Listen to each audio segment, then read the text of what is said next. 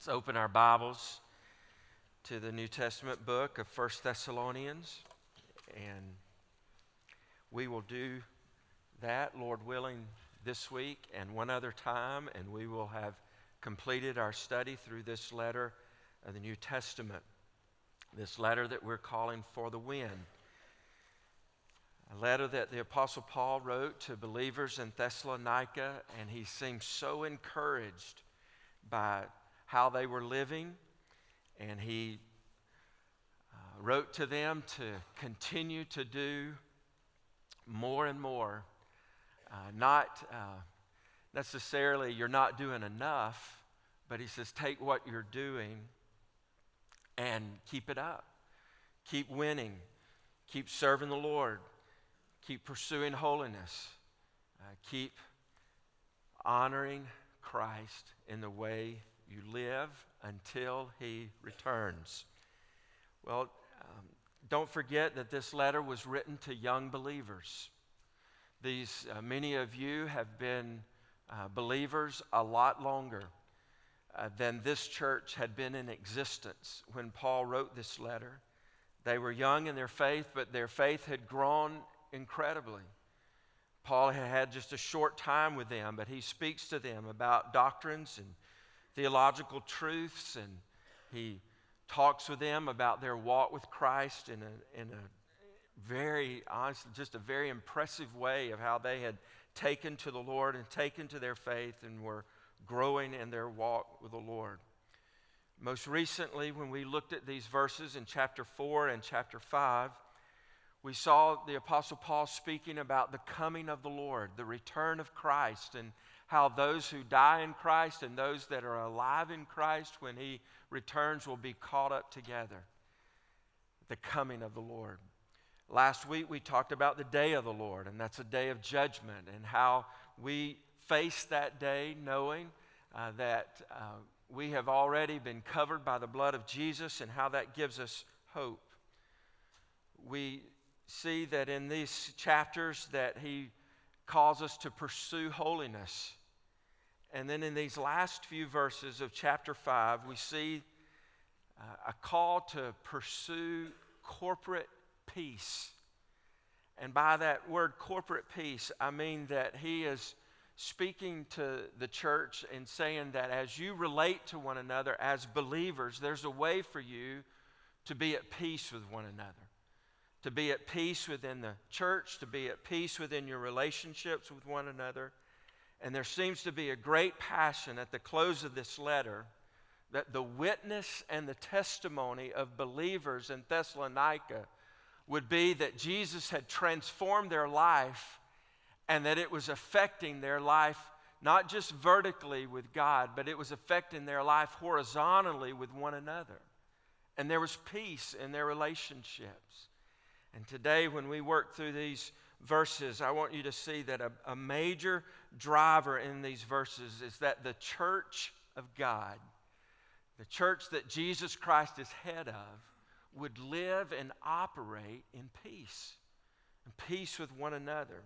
And we're going to see the way that this happens. And what Paul does in these closing verses of chapter 5 is that he gives a path, a route, instruction on how a church can have order.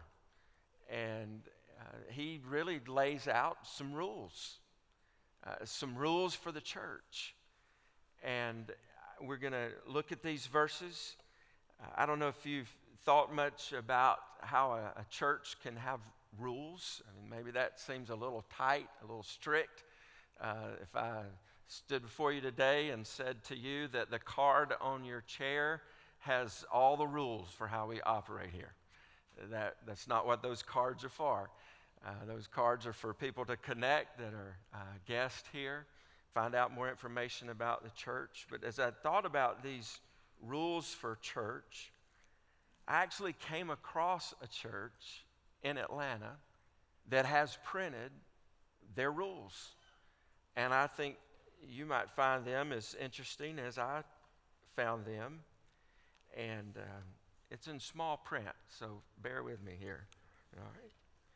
So so these rules printed on this church's webpage in Atlanta gives a list of do's and a list of don'ts. Listen to some of these rules for this church.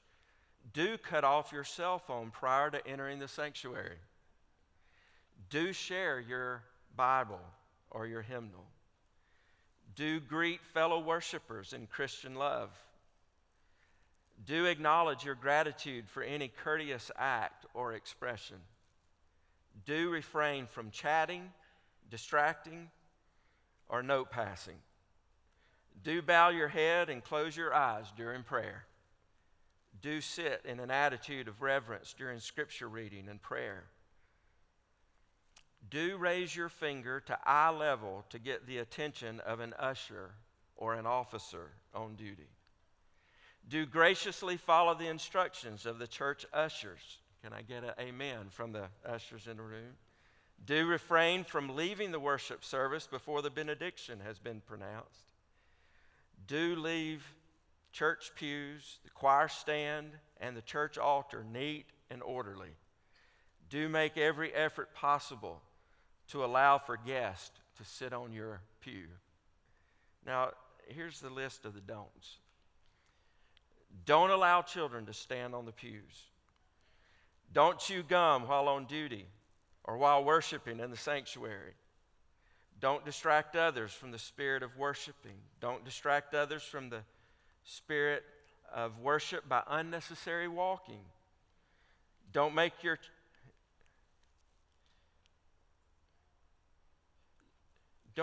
own change from the offering plate. Can I get 2 5s for this 10, please?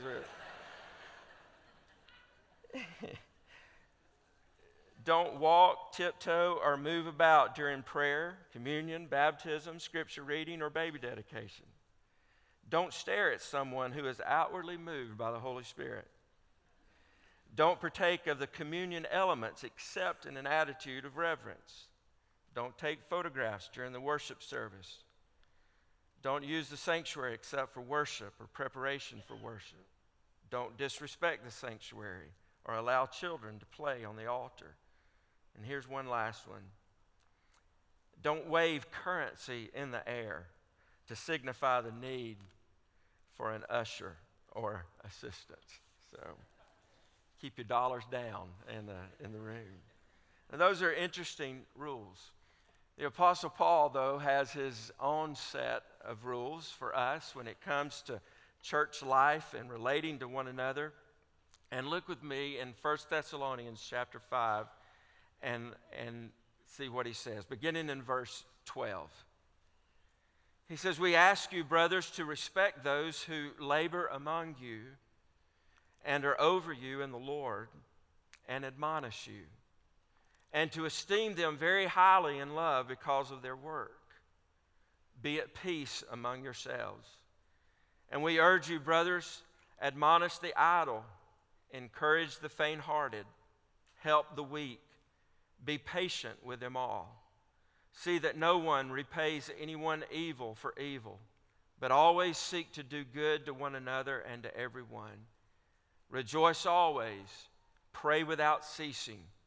Give thanks in all circumstances, for this is the will of God in Christ Jesus for you. Do not quench the Spirit. Do not despise prophecies, but test everything. Hold fast what is good. Abstain from every form of evil. Now, may the God of peace himself sanctify you completely, and may your whole spirit and soul and body be kept blameless at the coming of our Lord Jesus Christ. He who calls you is faithful. He will surely do it. Brothers, pray for us. Greet all the brothers with a holy kiss. I put you under oath before the Lord to have this letter read to all the brothers. The grace of our Lord Jesus Christ be with you all."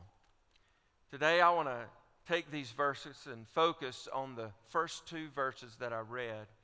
And then when we come again to 1 Thessalonians, we'll look at the closing verses of this letter. But today, just verse 12 and 13. And the focus today on this, you could say order in the church or church rules is how a church relates to her leaders. How a church relates to her leaders. Now, we are a church, as we say from time to time, is like a river. A lot of people will come here, be here for a while, and then pass on to another place. A lot of that has to do with the college community that we're in. We have a lot of friends and family that will come here to visit friends and family. And there may be some of you in the room today that's just here for a weekend visit, and you'll go back to being a part of a church somewhere else, or one day you'll move to another community. And so the message today could be helpful to you and how you relate to the leaders in the church that you're a part of in some other place, but also a help to us as we relate as a church to the leaders in a church family. He says, we ask you, brothers, to respect those who labor among you or over you in the Lord and admonish you, and to esteem them very highly in love because of their work. Be at peace among yourselves. And my argument with you today is this, is that if we will relate to leaders in our church and we will relate to one another in the way that the Apostle Paul has laid out here, the fruit of that will be peace in the church. There will be peace in the body of Christ. There will be peace in the gathering. We know that Jesus ultimately is head of the church. When I think about being pastor here or serving here, the thing that I need to remind myself over and over again is the fact that the Bible teaches us that Jesus Christ is head of the church. We are caretakers. We are stewards of the body of Christ. Ephesians 1:22 and 23, Ephesians 4:15, and Ephesians 5:23. All verses in that letter that teach that Jesus is the head of the church. Now, with Jesus being the head of the church, we also have visible leaders within the church. We call them shepherds or pastors or elders. And I use those names as synonyms for one another. In these verses that we're looking at here, there's a three-pronged description of the function of spiritual leaders in the church. It doesn't give a task list or a job list of the things that leaders do day by day by day, but it does give a description or the function of how leaders are to operate. And listen again, he says, we ask you, brothers, or we ask the brethren, we ask you, church family, to respect those who labor among you. There are these three functions. The first one is labor. So there are leaders among you. There are those among you whose work is to labor with you and for you. When I think about my role as a pastor, I think about that this is a description that's given. What am I to do? Well, how am I to operate as a pastor, a leader of this church? And the very first word the Apostle Paul gives to the church there is this word labor. It's an interesting word. It's a word that means to toil. It means to strive. It means to struggle. It is the word that when it is used, it is meant to describe someone who toils, strives, and struggles to the point of weariness. And Paul says to the church of Thessalonica to respect those who toil, strive, struggle to the point of weariness among you. Basically, what he's describing is that the role of a spiritual leader in the church is to work hard. To work hard. And it is a word that the Apostle Paul used in other places to describe the work of a farmer. And I love that. Standing before you with a horticulture degree, having grown up in the farming business of plants and turf grass. And one of the things that I have to be grateful for is the work ethic that we had growing up on the farm. And the picture here is that like a hard-working farmer One who leads the church is to have that kind of work ethic.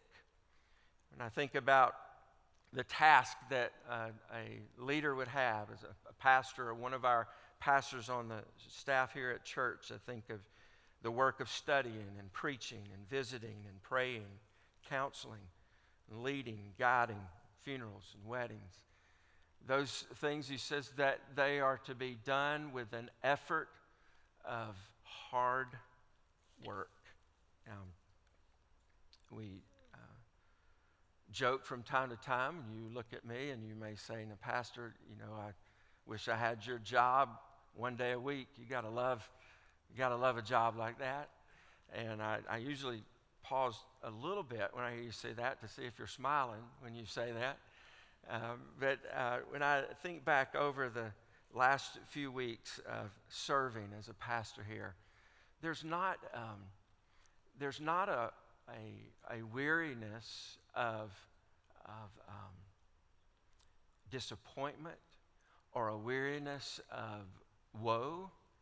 There may be a physical tiredness, but even I think 2 Sunday nights ago, somebody asked me, how was the day? They asked me on Monday, how was the weekend? How was the day? And I would describe it like I would describe it over and over and over again. It's a good tired. It's a good tired. It's a good tired. Well, the description of the function of spiritual leaders is that they are to labor. And number 2 is that they are to be over you.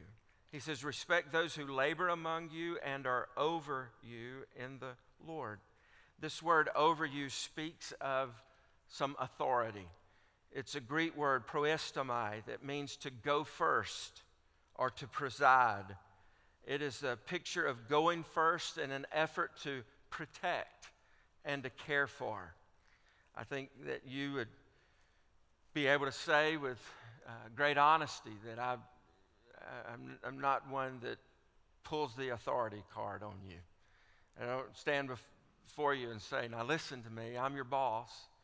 And that's not the picture. That's not the image that the Apostle Paul gives. In fact, listen to these verses in 1 Peter when it speaks of those who are over you. It speaks to shepherds of the flock.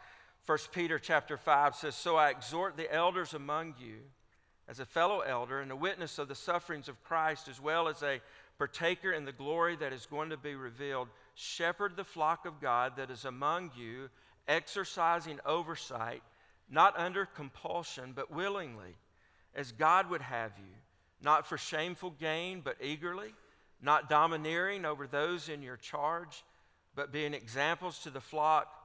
And when the chief shepherd appears, you will receive the unfading crown of glory." The ESV I'm reading from here says, not domineering over those in your charge. You may have heard those verses in other translations as being not lording it over the flock. And the picture here is that there is a role of protection. There's a role of leadership. There's a role of going first with the idea of caring for the body of believers. That's a function of a spiritual leader in the life of the church. One who labors, one who is over, and then number 3 is one who admonishes. It says, those who are over you in the Lord and who admonish you. The word there for admonish is nuatheto. You may have heard somewhere along the way someone refer to a type of counseling called nouthetic counseling. It basically means just taking the Word of God and showing how you live life and go about making decisions in your life based on what the Word of God says. And that's the word he uses here for admonish. And he says the role of a leader is to labor, is to be over you, and is to admonish. That means to warn, to reprove, to discipline, to take the Word of God and to apply it in how a person should live. So when I think about those functions of spiritual leaders, I would hope and pray that that's your experience with those who lead and serve you in this church body. I want you to know lots of information today about those who lead in our church. You may not be aware that our church staff has internal values. We speak from time to time about external values for our church. We already mentioned one of those this morning being the Word of God. We have another value as a church as a whole of generations we speak of. We speak about relationships and then living on mission. But within our staff, a few years ago, I shared with our team, I said, here's our values internally as a staff. When you live and operate, this is what I'm pushing for. This is what I want. This is what I believe is biblical. We believe that we have a high calling.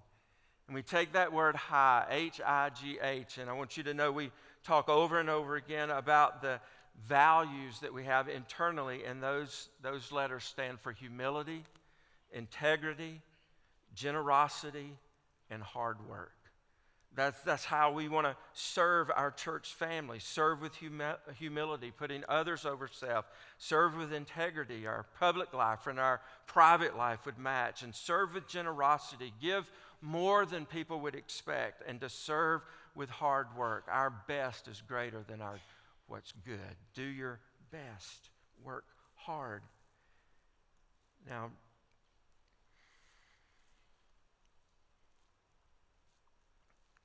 when he describes the functions of spiritual leaders, he then gives an ask of how to relate to those spiritual leaders. And there are two of those. First, he says to respect those who labor with you, who are over you, and who admonish you. They ask, Paul says, we ask you, brothers, to respect them.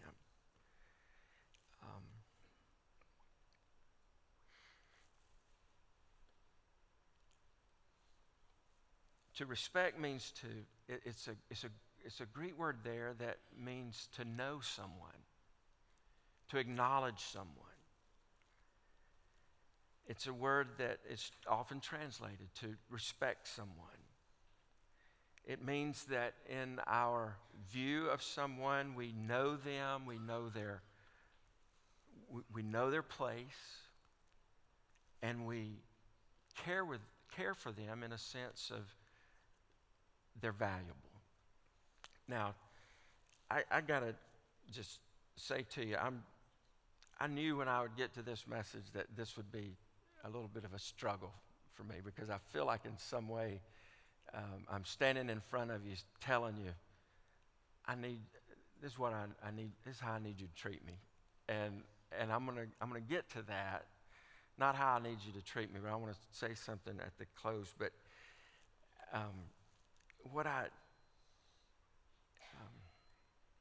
when he says to respect those who labor among you, the reality is that a person who's serving in a role of leadership cannot live with the expectation that they will be respected. But the teaching is that as you relate to those who do serve you, that you're called to respect them. And so I don't stand in front of you saying, this is what I expect. I stand in front of you to say, this is what God's Word teaches. And it is a way for there to be peace in the body when there is respect given to those who lead you and who labor among you. The second ask is to esteem them. He says, esteem them very highly in love because of their work. Basically, he's saying to love your leaders, to find ways to practically love your leaders, respect them and love them. Now, I've said it, it's out there. That's uncomfortable for me. All right, I don't. Maybe I need counseling. I don't know, but I don't like talking about that. But here's what I can talk about. I pulled into the parking lot this morning of the 1560 house where my office is. And as I was walking into the office, in my heart and mind, I knew this text was coming, and I said, Lord, for 23 years, my experience with my church family has been a body of believers that have respected me as a pastor and has esteemed me highly and have loved me in my work. Thank you, Jesus, for the privilege of having been in that environment. And so when I think about Paul writing to the church at Thessalonica, I feel in some ways like the Apostle Paul standing here speaking to you and saying, you've been getting it wrong. I want to say to you, just keep it up. Just do it. Just keep relating. One day I'll be gone. One day I won't be your pastor. And somebody else will be in this role. And it will be a privilege for them to serve here. It will be a privilege for them to serve here if you will continue to respect and to love and esteem those who labor hard among you as your shepherd. When I first came here, the first few weeks I was here on a Wednesday night. I'm just walking around. Awana was going on. On Monday, I get a call in my office, and it's a lady in our church, and she said, hey, Pastor Carlos, I was just thinking I wanted to give you a call. And she said, I was watching you walk through the lobby of the sanctuary last night. And that freaked me out, first of all, just knowing that somebody was watching me. And I wondered where this was going. And then she said, and I just wanted to call. And I was sitting there watching you walk through the lobby of the sanctuary. And I thought to myself, and I wanted to call and tell you, I think I'm going to like you. And I remember thinking, you had to decide? I mean, it was like in the balance. We were weighing in the balance here, whether or not. And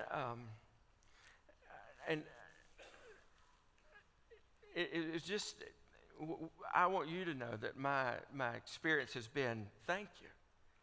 But to keep it up, to love your leaders, to esteem them, to value them. One of the great privileges of my life was to see how my parents related to their pastors. And it taught me the value. It made it easy for me to become a pastor because of the way that I saw my family value pastors. And you can be that same for your children. Now, I want you to know your leaders, okay? I want you to know those who serve among you. And today, when I speak of those who lead and serve among us, I'm speaking specifically of our pastors, of our church leadership team, and of our deacons. And I want to just say some things that show you some things that will help you know them better. And so these next 15 minutes or so is going to be just information. I want you to know some things about our pastors. One is that you know that we have some transition coming for our staff, and that as we plant the 5 Points Church in Athens, Joel Shinpo, our executive pastor, has been with us for 15 years, will be going to lead that church, to be the pastor of that church. There'll be an autonomous church operating, and so we're excited for Joel and Jennifer. We will grieve that just because of the loss, and it's kind of just the miss of the everyday in our relationship right here as we function as a church. You've heard that, you know about that. That will happen January 1. Well, who becomes our executive pastor following Joel? We've been in that search for a number of months. And I'm excited to announce to you today that a guy by the name of Justin Hester will be joining our church staff come January 1 as our new executive pastor. I have a picture I want you to see of his family. You see Justin Hester here on the right of the screen, and then you see his wife Jonna beside him. He has 2 daughters and his son holding his grandson with his wife there. Justin Hester is about a 25-year career guy with a ministry called Navigators. He serves out west right now as a regional leader for Navigators. They live in Colorado Springs. Their ground has 2 or 3 inches of snow on it this morning, and they won't get that here. But they know Athens. They know this area. They spent 2010 to 2014 in the Athens area, and he's going to be on our property next Sunday. You'll see him out in the commons in the lobby. It'll be a chance to know him, meet him. He's coming in for a week of intensive training, and then he starts with us January 1st. And so I want you to know this name, Justin Hester and his wife, Jonna. We have other pastors that serve on our team, and I want you to see their pictures. You certainly can find their pictures on our staff page, but these are the guys that serve our church in different roles. You see Andrew Barnes just working from left to right, works as our next gen pastor, Scott Carson as our adult pastor, John Chanel as our college pastor, Taylor Krause works with our students as a pastor, Lawton Jones works as community outreach and development. It's me, and then Joel, our executive pastor, and Robbie Wolfel, who serves as our missions pastor. Those guys are those who labor hard among you as leaders in our church. And then we have our church leadership team. I want you to see their pictures. These guys serve as a spiritual leadership team. They come alongside our staff and our pastors particularly, and they give leadership to our church family. I thought it would be healthy for me to just read exactly from our Constitution what their responsibilities are. This team provides oversight, guidance, wisdom, and counsel to the pastoral staff. They provide oversight and guidance and wisdom and counsel in matters of vision, in matters of stewardship, in operational matters such as policies and procedures and facilities, in church character matters such as discipline issues or mediation or reconciliation, and in doctrinal matters such as biblical interpretation. They serve as guardians of sound doctrine for our church. And you see at the top there, left to right, Ralph Moore, and then Andy Bars, Jason Matthews, and at the bottom, Dave Stearns, and then Mike Kane, and David Schumann. Our church leadership team serves 3-year terms, and then they can also be elected to serve a second 3-year term.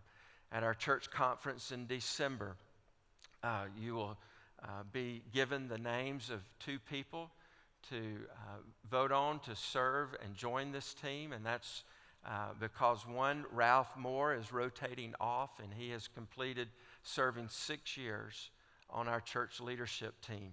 We'll recommend a new person, a new name there to serve on this team.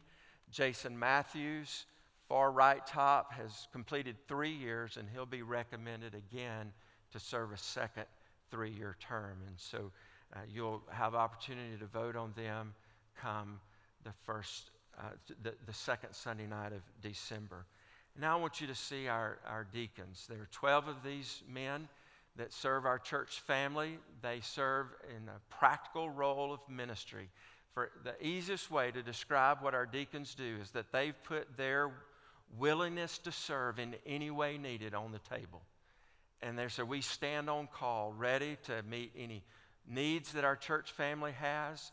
When I think of our deacons, I think of them as being ambassadors of peace. These 12 men serve among our church family with lots of different relationships. And as they go into our church family with practical tasks, but also as ambassadors to see, hey, where are their needs? Where are there things that need to be clarified? Where are there questions that need to be answered? How can we help the church body relate to one another in a spirit of peace? And those 12, I'm going to try. Scott Bates, Travis Moore, Tony McClung, Alan Sigler. Then in the middle, you got Eric Watson, and then Jason Huell, Ron Wurtson, and here you have Coach John Barnett. And then here you have Kendall Carroll, and then you have John Allen, Rob Murray, and Matt Tingle. All right, okay. You want to know your warriors that you got with you. Um, and so I put these deacons before you because we're at a time now of nominating new people. 4 of these guys will rotate off. And you can, as you've been seeing in the newsletter, there are opportunities for you to nominate men that you believe meet the spiritual qualifications of deacons. And you can do that. Do it today. We want those nominations to be in by Wednesday. And you do that by going to watkinsville.org/deacon nominations. And it's a chance for you to be a part of selecting those that will serve and lead. And then on that second Sunday night of December, those names will be put before us in church conference to be voted on and affirmed as leaders in our church. Now, having said this about our leaders, it's structure, it's order, and there's a reason for this. One reason is for peace in the church family. And then here's the second reason.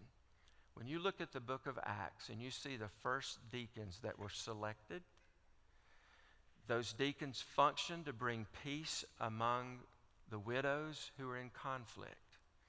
And it said that when they brought peace among the widows that were in conflict, something happened.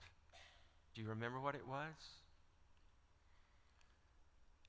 It says the church grew. The kingdom advanced. People were saved, and the word was proclaimed boldly. The goal is not peace as an end in itself. The goal is peace among believers so that the kingdom of God can advance, so that more and more people can come to know Jesus. And I want to exhort you as a church, specifically today, to keep relating well to your leaders. And it will allow us to be in the best position to see more and more people come to know Christ. And that will be a beautiful, beautiful sight. Now, I want to ask today for you to care for these people that I've put in front of you on the screen by praying for them. I want to ask our pastors that are in the room to come and just stand across the front right here. I want to ask any of our current church leadership team members to come and stand right here in front of me. And then I want to ask any current deacons that are in the room to come and stand here to my right. Please make your way with a good pace right now into this room, to this spot. Church leadership team right here in front of me. Pastors. And there will be a different number in the services as we go across the day. More at certain hours than other hours. Now, I know this is prompted, but I want you to show your appreciation to these guys right now. Would you do that? Just show your appreciation to them.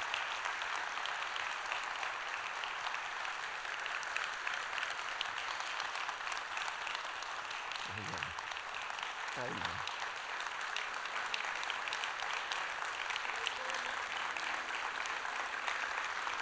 Amen.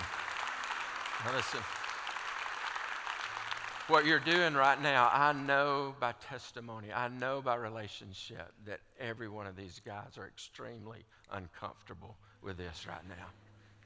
There is no desire for praise for themselves. And that's not, guys, that's not what this is. This is a church family saying to you, thank you for serving. It's them saying, we need you to lead. We need you to walk in humility, with integrity, working hard, being generous with your life. And y'all have a visual looking out, and y'all have a visual looking this way.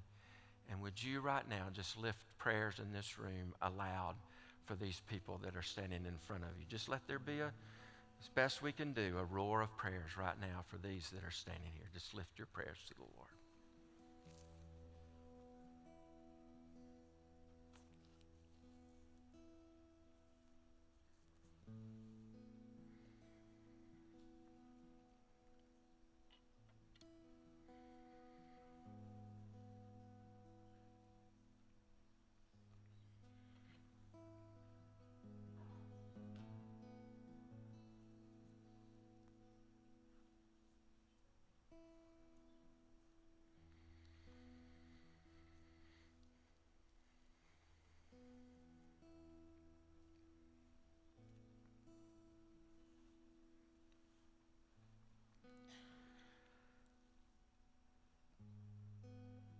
Father, it is incredibly encouraging to me to stand behind these men this morning, knowing who they are, how they live, knowing that they love you